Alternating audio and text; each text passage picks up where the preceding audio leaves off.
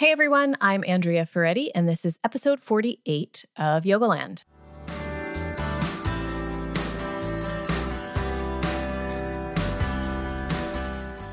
Today, I talked to Richard Rosen. Richard was on episode 39. You may have listened to that one.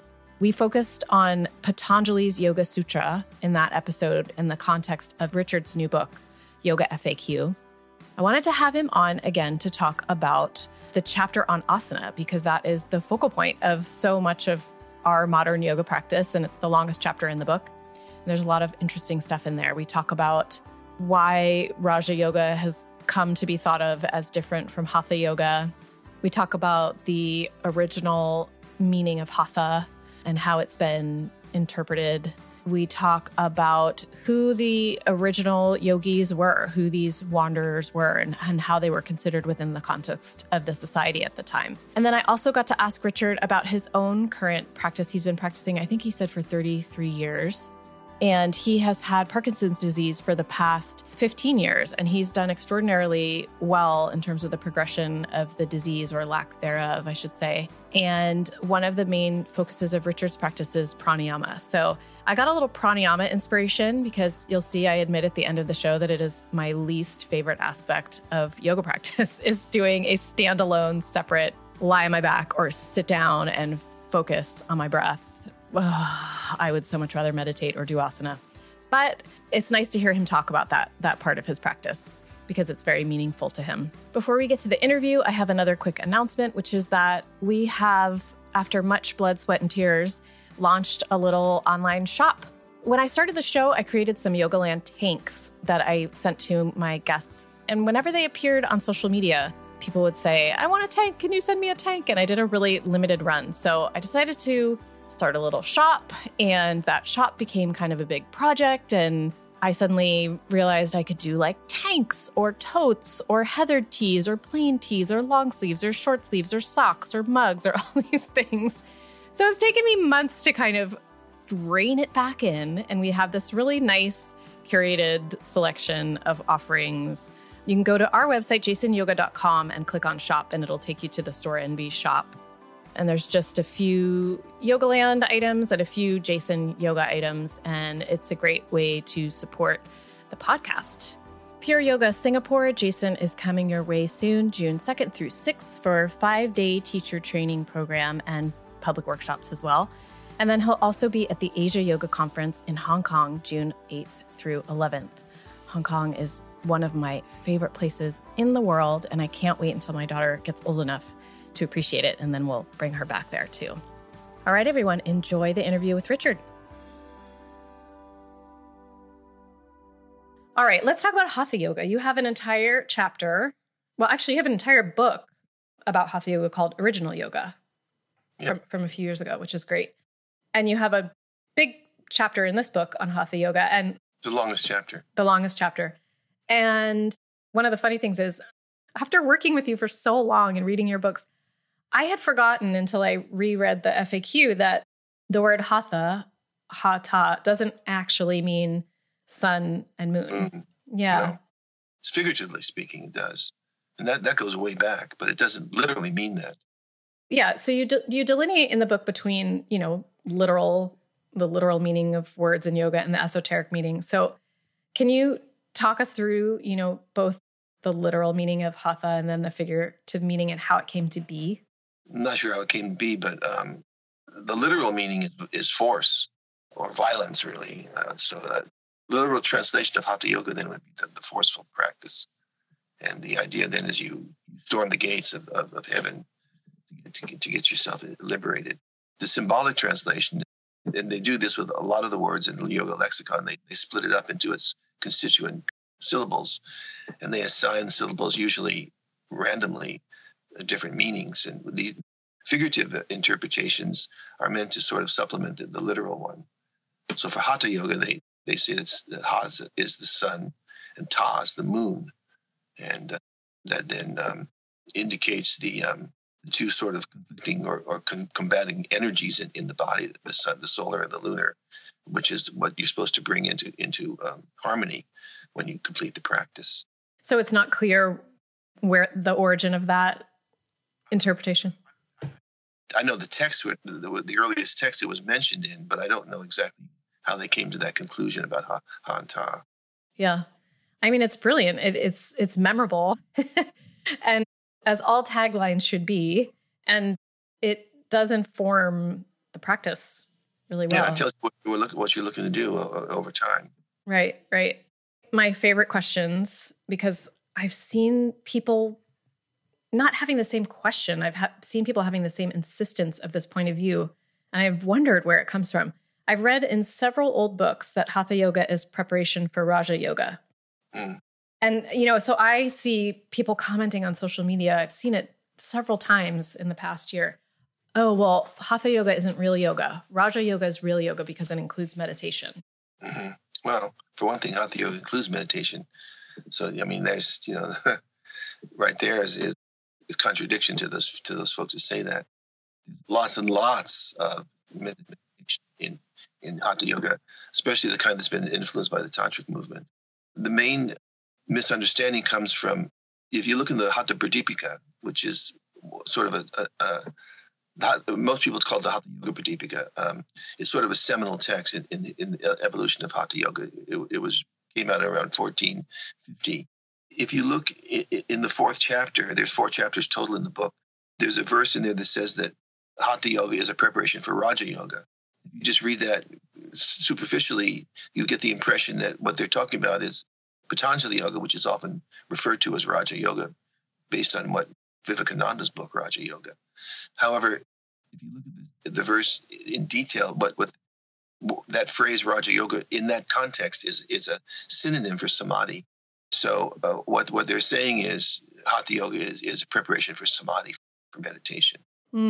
Okay. So the Raja Yoga in that verse does not refer to classical yoga. I have it here if you want me to read it to you, but they give a list of words that are synonyms for samadhi, and Raja Yoga happens to be one of them. People are reading through the book maybe a little bit too quickly, or they don't really think about what's being said, or they don't understand it, or maybe the translation isn't so good. So they make a mistake, and they say that Hatha Yoga is a preparation for. In fact, right in the first part of the book, they say that Hatha Yoga is a ladder to climb to Raja Yoga early on in the first 2 verses or so.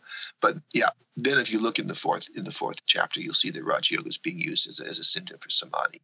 And then, if I'm understanding correctly from the book, you also make the point that when Swami Vivekananda spoke at the World Parliament of Religions in the early part of the 20th century. No, the 93. Oh, sorry. Late 19th century. Yeah, very late. Okay. That you seem to think that he almost like rebranded Hatha Yoga and called it Raja Yoga. He did not rebrand it. He sort of dissed it, actually. In the late 19th century, Hatha Yoga was had a very bad reputation in India with the middle classes.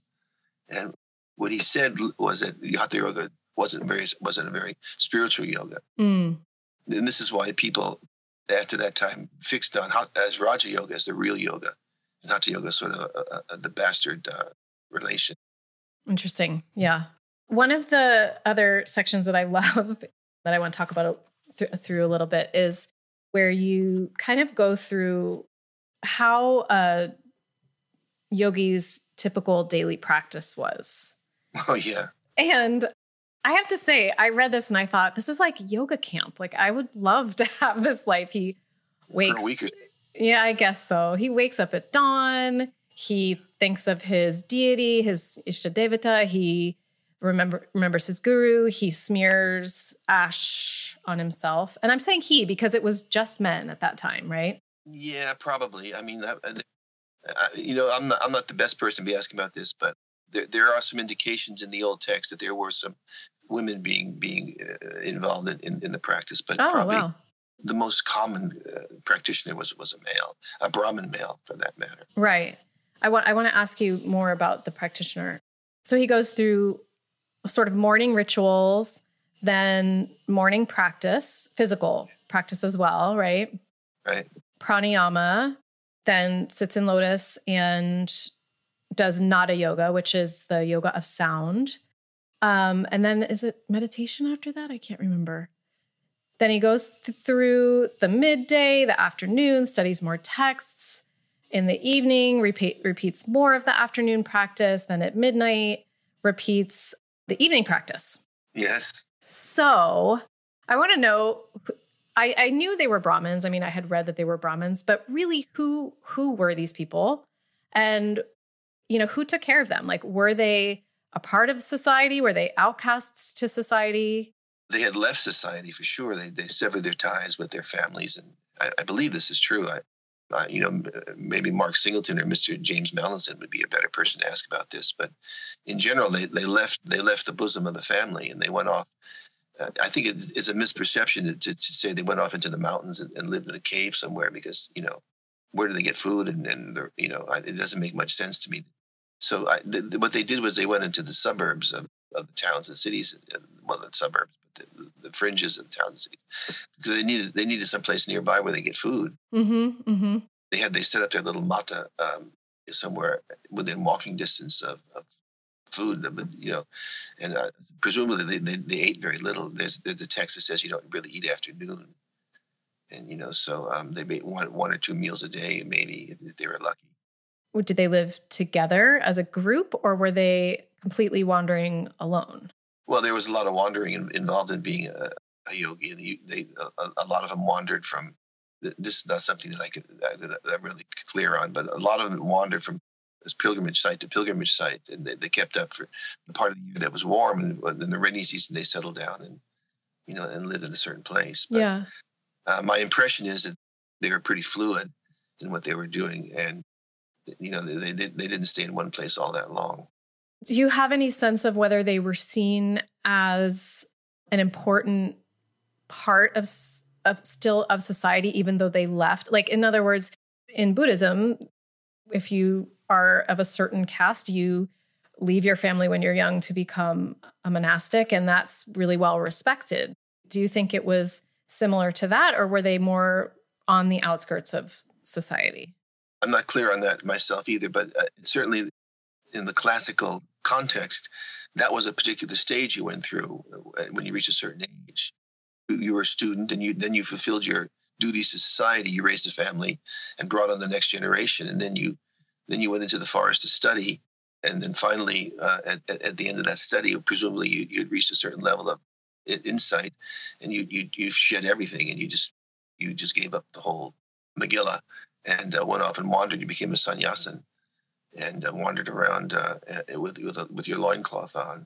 I remember thinking when I first learned about this, I think it was in my 200-hour training, I remember thinking and I was not married at the time. I remember thinking wow, that would really stink to be married to some guy, you raise your kids, you have the householder life, and then all of a sudden he's like, bye girl, I'm going out to the forest. Not like it was a surprise in those days. That was the expected way that the ashram system worked. Right. There were 4 periods or phases.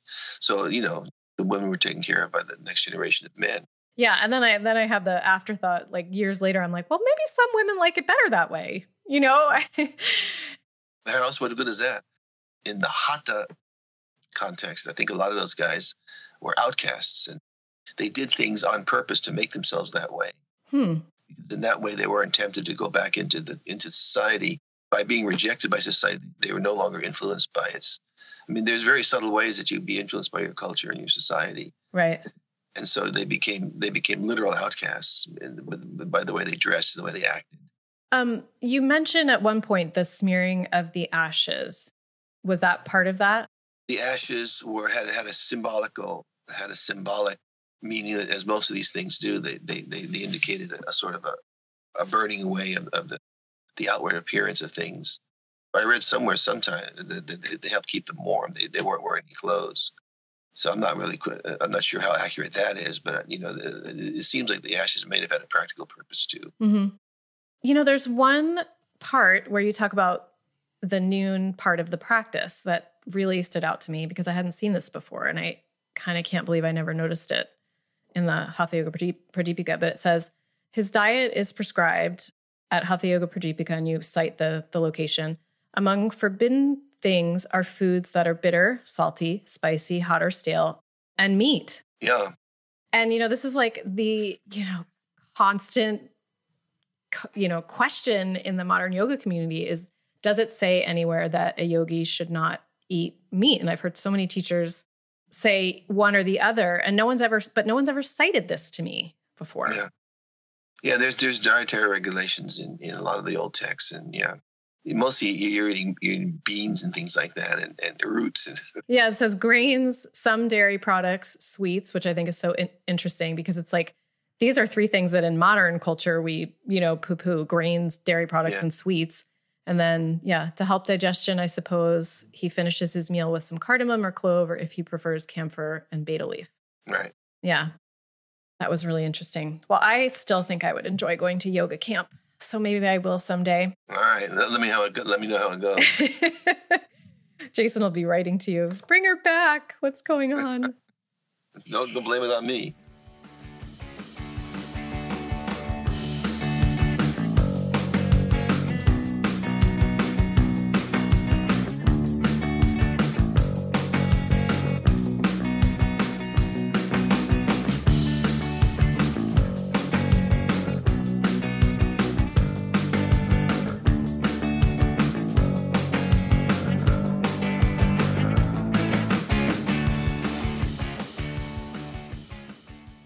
I want to talk a little bit about your own practice over the years. And one thing that came up for me when I was reading was just wondering how the balance has changed for you of really active physical practice, asana, versus breathing practice versus meditation, if it's changed at all. Yeah. And then also talking about your Parkinson's disease. And I don't remember how long ago you were diagnosed, but it's been a while, hasn't it?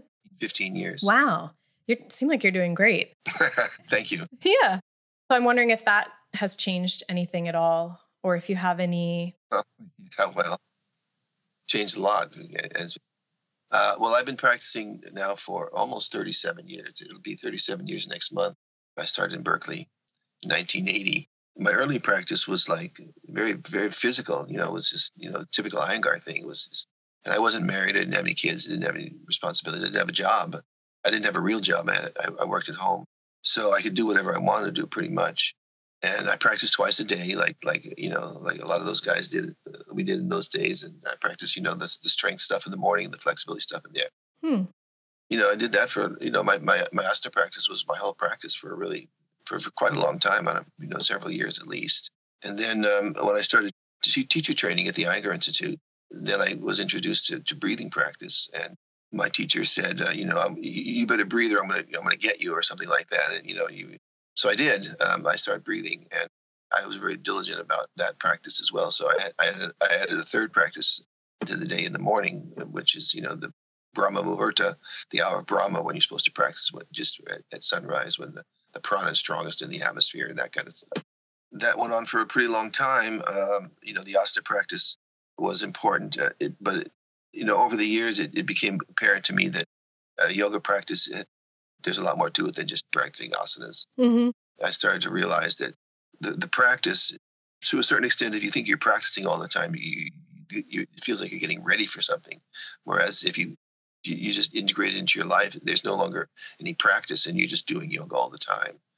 And that's the way I look at it now, is that I'm not practicing for anything, because there's no, I don't like to use the word path or journey or anything like that, because I figure you pretty much, wherever you are, there you are. What was that? Wherever you go, there you are? Something like that. If you according to Patanjali, you are enlightened right now. If you read not Patanjali, but Vyasa's commentary on the first or the second sutra, you're basically enlightened. You just don't know it. But there's nowhere to go. You're already there. You just have to get rid of a few misconceptions. So 15 years ago, then I was diagnosed with Parkinson's. And what happens with Parkinson's is, of course, just the opposite of what you want to have happen when you do yoga practice and asana practice. And that is weaker, less balanced, and stiffer. So I thought that was kind of the irony. The irony was pretty. I thought that was pretty funny. So obviously, my practice changed on two fronts, because I was getting older, for one thing. I started my practice when I was 33 or something, 32 or 33. And so now I'm 69. And just a normal, healthy person, the practice is going to change no matter what, unless you're really crazy and you try to do things that you did 30 years earlier, which, maybe you do, but, it doesn't seem likely to me. And then the Parkinson's, I had to deal with that in a healthy way, because I realized early on, if you fought it and tried to deny that you have this situation, it gives the condition a little bit more energy. It makes things worse. So I learned how to. It actually made me a better teacher, to be honest. It made me think about, because I was closing down as far as my joints were concerned. I learned how to create space, more space in the joints, and create space in the body. That really changed the direction of the way I taught things. So, if anything had a silver lining, it was it. Yeah. I've been very fortunate over the years. My condition has progressed extremely slowly. My doctor says it's been a miracle that I'm at this point, and still pretty much just about early stage 2, late stage 1. And he says it's very rare. So I've been very fortunate. Everybody wants to attribute it to yoga, but I really don't know. There may be a factor involved in that, but I really can't say that for sure. Yeah, you never know. Yeah, but that's great to hear. And then in terms of the balance of asana versus breathing versus meditation, did that change with the Parkinson's diagnosis? Well, not really. My breathing practice has become more interesting over the years. When I first started breathing in the early 80s, it was pretty mechanical. I had a schedule, and I put up on my wall, and I just followed the schedule day by day. It was okay. But over the years, as I've continued to do the practice pretty much every day, I've discovered that your breathing is pretty interesting. I mean, it's not like car crashes and things like that, but in the movies. But it's a very sort of engaging practice after a while, very soothing and very uplifting in a way. I don't want to use the word enlightening, but it's very uplifting. Also, what's happened is that I found out a lot of fancy digital pranayama, things like that, isn't really necessary for me anyway. And I've found that the best practice for me is just to watch my breath pretty much all the time. I change things up every now and then, but my basic practice is just sitting or reclining and watching the breath come and go. And I feel like that's, at least for me at this stage of my life, considering all my physical ailments and whatnot, that's the best thing for me to be doing. I think you are one of the most gifted teachers I've ever. Oh, please. Thank you. You are, and especially with pranayama. And I will just admit to the world that of those 3 practices, asana, pranayama, and meditation, pranayama is the hardest one for me to do alone. It's for a lot of people. It's so hard. It just makes me crazy, but it didn't ever make me crazy when I did it with you. There's a lot of resistance because I think people don't understand the power of transformative power of breathing. Right. When they start doing their breathing and it really knocks them for a loop. The hard part is getting past that. So when you say knocks them for a loop, do you mean sometimes people feel like I took a pranayama class with Barbara Baina once, who's wonderful. She's another wonderful pranayama teacher.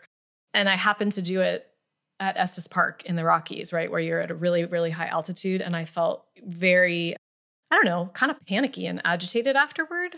Yeah. Which I know is like one of the cautions about pranayama, but it certainly wasn't the beginning of my practice or anything like that. Do you think that's part of the resistance in people? Or is it just that we don't really think about, I think in some ways it just doesn't get the same airtime that asana and meditation do. First of all, it can be a lot more difficult in certain ways and a lot less outwardly rewarding. I mean, it's not a good icebreaker at parties. You can't really bend over your toes and things like that. A lot of students want to go too fast. Americans are results oriented. They want to see something coming back for the time and effort they invested in whatever they're doing. And it doesn't work that way with breathing. Oftentimes it could, but typically it takes a while to get it figured out. I mean, you're breathing all the time. It takes a certain amount of time to get some kind of perspective on your own breathing. First of all, what happens is people don't wait until they've freed the breath to a certain extent. There's no such thing as, in my opinion, as breathing lessons. You can't teach somebody how to breathe. You can teach somebody how to get out of the way of their breath. But the breath is a natural expression of your being, and it's hardwired into your brain. And so, most people, the problems that they have with their breathing are self-inflicted, and it takes a little bit of attention and a little bit of time to understand what it is that you're doing to get out of your way. And oftentimes, the other thing is the things that are obstructing their breathing are psychologically very, very sort of frightening. People start to let go of that kind of stuff, then there's a reaction. There can be a very violent reaction, and fright, fear, all sorts of things can come up when you start to let go of those holding patterns. There's all these things that are mitigating against the practice. So it's necessary to go slow, for one thing. A lot of your resistances are there in place for a reason. You're protecting yourself, and it's a natural thing to do, because the world is a pretty scary place sometimes. It's necessary to go slow, and it's necessary to be very conscious and be very attentive, and to be ready to go backwards at times. The idea that you have to make continuous progress in your practice I think, is a huge mistake. And that's, Mr. Iyengar says your practice waxes and wanes like the moon. So sometimes it's going forward, sometimes it's not. The problem with that is, when people start going backwards, they get discouraged really easily. They don't understand that oftentimes that the going backwards, what they define as going backwards, is simply a breakdown of the old patterns. Right. They're moving on toward replacing the old with the new, but it takes a while to do that, and it's not always a happy, pleasant experience.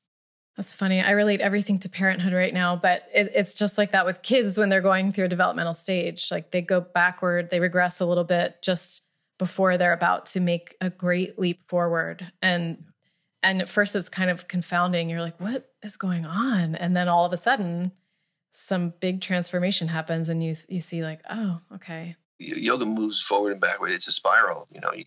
That's what happens in asana as well. You come to a class, and it's the greatest thing since sliced bread. You bend over, you touch your toes, blah blah blah, and after 6 months, everything stops, and you have to think to yourself, well, why? What's going on? Why am I stopped? I was making such good progress, and of course, you stop because you've reached a plateau that you have to sort of find your way across or through or over. And a lot of people get discouraged pretty easily then, and they take up Tai Chi or whatever. Which is even more subtle. So it's interesting to hear. I like what you were saying about pranayama. I mean, I think one of the issues, it's just a different way of saying what you were saying, is the subtlety of working with the breath, and how, I know for me, it's like, I just recognize immediately in myself when you said something to the effect of like, you're not making this huge progress the way you do in asana, or you're not, it's like you have to be able to be willing to sit with the subtlety. It's subtle at first, because you're not used to doing it, but it gets clearer as you go along. Look, people nowadays, at least in California, they watch what they eat, their food, they watch what they drink, their liquid intake, their sleep, their relationships, all this stuff. They're very careful about the way they conduct their lives. But, ask yourself, what's the most important thing about your life? And that's your breathing. So, if you're concerned about your food intake and your liquid intake and your sleep and your relationships, what's keeping all that going is your breath. And it seems odd to me, I guess, that, you have all these other concerns, but you're not concerned at all about how you're breathing. A lot of people use up their spare energy in life breathing, just keeping the breath going, because they're so constricted psychologically and physically. So, it's an investment in your future. You know what I mean? To get down and breathe, and it doesn't have to be fancy. It's quite simple. To be patient, and you have to be willing to be regular, and you have to be willing to invest some time in the practice. Yeah. Well, thanks, Richard. I'm gonna go crack open one of your previous pranayama books after we talk today, which also is a great, you wrote 2 pranayama books, right? I have one of them. Yeah, there's 2. There's the beginning and there's sort of the intermediate. The intermediate one's the last one. After that, you're on your own. Okay. Maybe I should go back to the beginning then. Just make it easy on myself. By the way, one more thing about meditation. I think the sitting meditation is a good idea. But I think ultimately you should be absorbed in your meditative state all the time. And that's one of the other benefits of having a breathing practice, because in that practice, you're able to gain a certain distance from your breath and then be able to watch yourself as a breather. And if you can do that during the day, it makes a huge difference in your life. It makes a huge difference in my life, let's put it that way.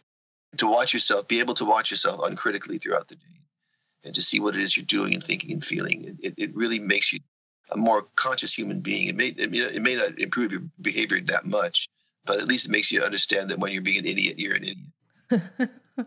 Yeah, no, I absolutely believe it. It's like, I went through a lot of really serious anxiety in my 20s. And the thing that helped me harness it was actually breath exercises that I would just do if I was in an anxious situation. I mean, I suppose in a way they were pranayama exercises, but I didn't do them separately alone. I would do them like if I was faced with the stressor. Yeah. And so, yes, it does make a huge difference to have that awareness. And I know it, I just don't practice it. There's my admission. Surprise, surprise. I mean, of course I practice during asana practice, but yeah, it's different. That's a good start. It's a good start. There you go. It's a good start. All right, Richard. Well, thanks. Is there anything I missed that you wanted to talk about? Oh, no. As I said before, you're a terrific interviewer. Thank you. You cover all the bases pretty well. All right. Well, good. Well, thank you so much. Thanks again for coming back on. Give my best to that beautiful husband of yours. I sure will. I'll give him a big hug. Okay, good. All right. Okay. Take care. Bye-bye.